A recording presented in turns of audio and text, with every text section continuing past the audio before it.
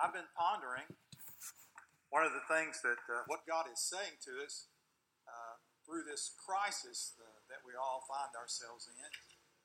Pondering because I have seen some emails from some pastors in Romania. I get some prayer requests from some of them, and they're praying that their churches can also be reopened because their churches have been closed. And I've heard pastors in our local association, I've talked to some of them. They're a little bit discouraged with the circumstances, and honestly, just being truthful with you, I'm a little bit discouraged too. You know, we've been coming Sunday after Sunday, and I've been preaching and haven't been seeing anybody. And we've got some few people in here, and they're really not much to look at, I can tell you. But I do appreciate them being here. But there's just that sense that we have this, we're all in this together, the church collectively. And so I think what we need to be doing is considering what the message is from God. And there has to be a message from God in this to the church, because this is too big, this is too widespread to be ignored. So I began to think this week about where in the Bible do we find such a precedent when, because of some crisis or because of some act of discipline from God, the doors of the house of God were closed, blocked, or the temple emptied. Of course, in Scripture, as you know, there was but one house of God, and that was the temple, and before that, the tabernacle. So who knew that the doors of our church would be closed for 7 or 8 weeks? I didn't know that. You didn't know that. But God knew. I think we ought to be asking the question, and it always ought to be in the back of our mind, what else does God know that we don't? Should we be interested in knowing God's message to all of us in this? Should we be seeking His wisdom and seeking to hear from His heart? I think back to how we began 2020 in our church. We began talking about the 2020 vision for our church, and I reminded you that 2020 vision related to the eye speaks of clarity and acuity and the ability to focus. But spiritually, that's the ability for us. 2020 vision spiritually is the ability that we have to see the things that God wants us to see for our lives and for our churches. And we talked about 2020 being a pivotal moment in the life of our church, a moment that would be a spiritual marker for us, requiring us to make radical adjustments in our lives and in our church. And I had prayed that during that time, that God would show us how to jumpstart our church so that it could be, we could be the people that God wanted us to be, and the church could be the church He wanted us to be. But I never dreamed that we would be restarting our church in 2020. And essentially, that's what we will be doing, along with many other churches across the world will be doing in the weeks to come, is making an effort to restart our church. We'll be starting over. What's that going to look like, and what should it look like? Are we willing to give our church to God like a blank sheet of paper? I've talked to you about you doing that with your own life, but consider doing that with your church. Giving your church to God like a blank sheet of paper and allowing Him to write the story of your future. So from COVID-19 forward, will the church globally, will it flourish or will it die? And what about this church? Will it flourish or will it die? And I think the answer to that is in this question. Will we allow God to restart the church the way He wants? Or do we, you and I, simply desire to return to what we consider to be normal? And honestly, that's what many of us have been thinking. You just want to get back to normal. You'd give anything if everything could just go back to the way it was and you could do whatever it is you want to do, whether that become the church or not. You just want normal so that you can say, oh, it's so good to be back at church. But maybe God has a new normal for us. Maybe there's some changes that He wants to make in all of our lives, in my life and in yours. There are members of every church who, for the most part, but for not being able to go to the beach or not being able to go on vacation or not being able to go to ball games, their lives in relation to God have been very normal. They don't go to church but about once a month anyway, so Their church attendance is on track, and your church attendance might be one of them. You might say, well, normally I don't come to church but about once every 6 weeks, so you haven't missed that much church. God's on the periphery of people's lives like that, and their weekend activities are interrupted, but not their church attendance. But I have a sense that the message in closing the doors of the church, not that God closed the doors of the church to give us a message, but certainly He's speaking to us in it, and I have a sense that it is for those of us who come. It's for those of us who bring from Sunday to Sunday what we call worship to God, offering it to Him, thinking that He's pleased. I have a sense that God may be showing us that for many of us, that He is on the periphery of our lives and not at the center. So there is in us no genuine desire to be truly right with God outside of a church service or two of attendance. Not only is that the case at the Baptist church, it's the case at the Methodist church, it's the case at the Pentecostal church, it's the case in the country church, it's the case in the city church, and it's the case at the cute church that considers itself to be cutting edge. So this morning I want to take a moment to show you a passage of Scripture from Jeremiah chapter 7. God called Jeremiah sometime during the reign of King Josiah. If you know anything about the history, Bible history, the history of the kings, Josiah became king when he was only 8 years old. God called Jeremiah when he was a youth, when he was just a young man. So there were two young men growing up together, Josiah and Jeremiah, and I'm sure that they had a spiritual kinship one with the other. According to 2 Chronicles chapter 34, Josiah began to seek the Lord while he was a youth, and when he was 20 years old, he began to purge the land of idolatry. When Josiah was 26, he started purging and repairing the temple and preparing it for worship. The plan was to restart the church, so to speak. So the temple was cleansed and reopened, and the people came back. To the eyes of the ordinary religious observer, it appeared to be a period of remarkable religious revival. The building never looked better. The crowds had never been greater. Then just about the time the doors were open and everything got back to normal, this other young guy, this other young preacher named Jeremiah shows up blocking the way to the house of the Lord, preaching a sermon. And so when we come to Jeremiah chapter 7, we have what's understood to be Jeremiah's temple sermon, beginning to read in Jeremiah chapter 7, verse 1. The word that came to Jeremiah from the Lord, saying, Stand at the gate of the Lord's house, and proclaim there this word, and say, Hear the word of the Lord, all of you of Judah, who enter by these gates to worship the Lord. Thus says the Lord of hosts, the God of Israel, Amend your ways and your deeds, and I will let you dwell in this place. Do not trust in deceptive words, saying, This is the temple of the Lord, the temple of the Lord, the temple of the Lord. For if you truly amend your ways and your deeds, if you truly practice justice between a man and his neighbor, if you do not oppress the alien, the orphan, or the widow, and do not shed innocent blood in this place, or walk after other gods to your own ruin, then I will let you dwell in this place, in the land that I gave to your fathers forever and ever. Behold, you are trusting in deceptive words to no avail. Will you steal, commit murder, adultery, and swear falsely, and offer sacrifices to Baal, and walk after other gods that you have not known? Then come and stand before me in this house, which is called by my name, and say, We are delivered, that you may do all these abominations. Has this house, which is called by my name, become a den of robbers in your sight? Behold, even I have seen it, declares the Lord.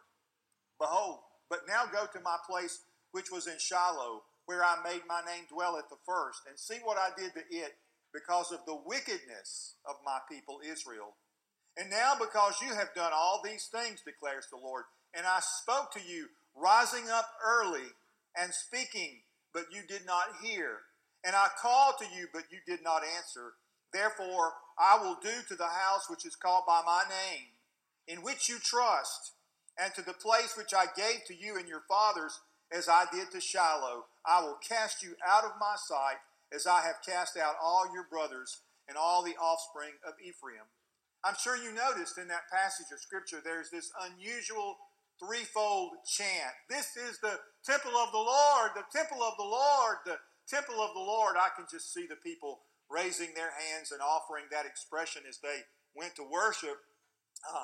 It would be like us coming back to church and saying, oh, I'm so glad to be back to church. I'm so glad to be back in church. I'm so glad that things are back to normal. Well, here are my points in the message this morning. Here's number one. Normal for them was a return to their rituals, but not a return to a relationship with God. Is that what it will be for you when you come back to church? Just to come back to church, but not to come back to God. They had the mistaken idea, as many of us do as well, that because they met in a fine building, prayed the right prayers, sang the right songs, observed the right holy days, that everything was okay between them and God, but they were wrong. They were going to the right place, observing the right rituals, but they had no genuine relationship with the living God. We see the same thing happening in churches today. People are deceiving themselves by believing that religious words and religious rituals, even religious fervor, can be substituted for a personal relationship with the Lord Jesus Christ. Chapter 7 of Jeremiah is a picture of people who were vaccinated, inoculated with a false concept of worship, which made them complacently immune to the real thing. The people of Jeremiah's day were so distracted by the noise of their own worship that they could no longer hear the voice of God. And God was not impressed with their normal. I don't think he's impressed with what we call normal either. Normal is not what we need. We don't need to return to normal. We need in the church to return to God. Number two, normal for them was being back in church, but being back in church brought no change in their conduct. You'll notice Jeremiah said, you're coming to church, but you are stealing, you are murdering, you are committing adultery. You have this long list of sins that you're committing, and then you're coming to church every from week to week, and you're saying, oh, we're delivered because we're in the temple of the Lord. And then you continue to do all those things. For all the services they attended, it made no difference in your life. Some of you are just fooling yourselves, as were the people in Jeremiah's day. You sin without one twinge of conviction in your conscience. You do that day in and day out, over and over, and you feel like it's okay because you're going to go to church on Sunday. That'll make things even between you and God. That's been normal for you for a number of years, but I have a sense that when we come back, God is looking for something more than normal. Some folks bank on God's forgiveness. They say, well, he's a forgiving God, you know. We sing those songs about being chosen and not forsaken, and all that's true. But however, God does not forgive the repeating sinner. He forgives the repenting sinner. God forgives those who are truly sorry and turn from their sins, not those who say they are sorry and turn right back to sin. When God restarts the church, he's going to restart it with people who genuinely repent of their sin and desire to walk in an intimate relationship with him. Ritual doesn't change lives, not even ritual accompanied by conviction and emotion. Only Jesus Christ can change lives. And if your life is the same since the day you started going to church, then no matter who you are, no matter how long you've been a member, no matter how much you know about the Bible, you've never met the Lord Jesus Christ. Those who know the Lord Jesus Christ come away with a changed life. Number three, their return to normal destroyed the true purpose of the sanctuary. You'll notice in verse 11, Jeremiah raises this question that comes from the mouth of the Lord. Has this house, which is called by my name, become a den of robbers in your sight? Behold, I have seen it. You might say, well, that's a familiar verse. I didn't know that was an Old Testament verse. I thought it was a New Testament verse, and it is, because you'll remember that when Jesus closed the temple, do you remember? That's what he did. He ran everybody out so he could reopen it and restart it. And he did so because he said, what you've done is you've made my Father's house, which was to be a house of prayer, a den of robbers. You see, the problem in Jesus' day and in Jeremiah's day, and also the problem in our day, is we've taken that word sanctuary and we've not used it in the same way that God wants it to be used. For the people, they thought the sanctuary was a safe place. This is the temple of the Lord. We're safe here. We're delivered here. But what God wanted his house to be and his people to be, he wanted his house to be a holy place and he wanted them to be holy people. They thought that being present in the temple ensured their deliverance. There are great numbers of church members today who have what I call fire insurance Christianity. Long years ago, they heard a sermon that made them afraid of hell, so they come to church on Sunday. They sing church songs, and they give their money. That's their insurance that they won't go to hell. Church for them is not a holy place. It's a place to hide. It's not a place to pray. It's a place to pretend. If that person is you and you do all those things but don't have a relationship with God, you are fooling yourself, just as were the people of Jeremiah's day. Number 4, returning to normal for them would not remove the judgment of God. God said to them, he said, remember Shiloh. You don't remember Shiloh, I'm sure, although we talked about the church at Shiloh some months ago in our own church. That cry, remember Shiloh, might be like we hear today, remember the Alamo. You've heard that expression before, and perhaps you know a little bit about the history of the tragic thing that happened at the Alamo. That was not a spiritual thing. That was not a church thing. But what happened at Shiloh was tragic, and it was spiritually tragic. You might remember Shiloh more by the little child that was born there, whose name was Ichabod. They gave the child the name Ichabod because God's glory had departed from the place of worship. His glory had departed from his people. And that's what God was saying to the people of Jeremiah's day. Remember Shiloh, because I'll do the same thing to you. We don't like Old Testament passages of Scripture because they're harsh and hard. We would rather hear from the New Testament because Jesus never, ever said anything harsh or hard. Or did he? Well, as a matter of fact, Jesus said something very similar to the church at Laodicea. The church at Laodicea, their normal was coming to church without a love for Jesus. He said, you've left your first love. You know what Jesus told them? He said, you can repent or else I will spit you out of my mouth like stale coffee or rancid milk. He told them that what they needed to do was repent, not return to normal. I think we need to consider that, each one of us as church members in whatever church we belong to, that we need to repent, that's what God's calling us to do. Here in Jeremiah's day, they came back to church and everything got back to normal and it looked like a revival, but not to God. God told them they were deceiving themselves into thinking that normal was acceptable to them. When I left George County in the late 1980s, I moved to Gulfport to be a pastor there. And my television stations changed a bit, and I began to watch more of the news that on the Mississippi Gulf Coast and became much more acquainted with hurricanes. And, of course, you're well acquainted with hurricanes here in George County. And you might remember that commercial that ran on WLOX many years ago where the Civil Defense Director, Wade Geist, would ascend the steps to the hurricane-proof house that the people stayed in during Hurricane Camille. And as he ascended those steps, he would remind them of how safe the people felt in that house because it was, quote, hurricane-proof.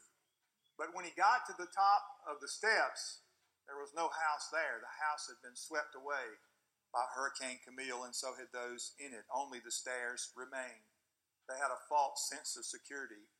The people of Jeremiah's day were convinced that everything was going to be all right because they had other prophets telling them that God wanted to bless them, that God wanted to give them, he wanted to favor them and give them a good parking place up at Walmart or put a little bit more money in their bank. They didn't want to hear prophets like Jeremiah who said they needed to repent, but it was time for them to listen. And on this particular day, they found Jeremiah standing at the gate, blocking their way into the temple, and he was there telling them that they were fooling themselves. You and I need to think about something.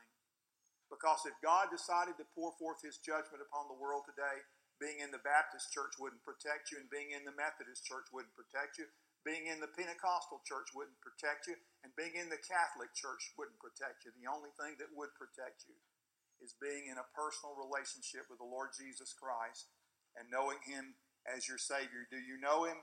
If you do, you're secure. If you're depending on anyone or anything else for security, you are fooling yourself just like those in that hurricane-proof house during Hurricane Camille. Some of you, with your normal idea of church, have been ascending what you think is a hell-proof shelter that will not withstand the judgment of God. So how will God restart his church? I have some suggestions. First, when God restarts his church, he will do so with people who have a brokenness over their own sin. Second, when God restarts his church, he will do so with people who have a deep sense of their need for him. Third, when God restarts his church, he will do so with a people who have an all-consuming passion for his presence and power. Next, when God restarts his church, you remember what he did in the New Testament when Jesus restarted the temple? Ran out the money changers, overturned the tables. He cleansed it. He changed it and made it what he intended it to be. A house of prayer, a house where people could genuinely seek the Lord and experience his presence. In the weeks to come, I look forward to the restart of First Baptist Church.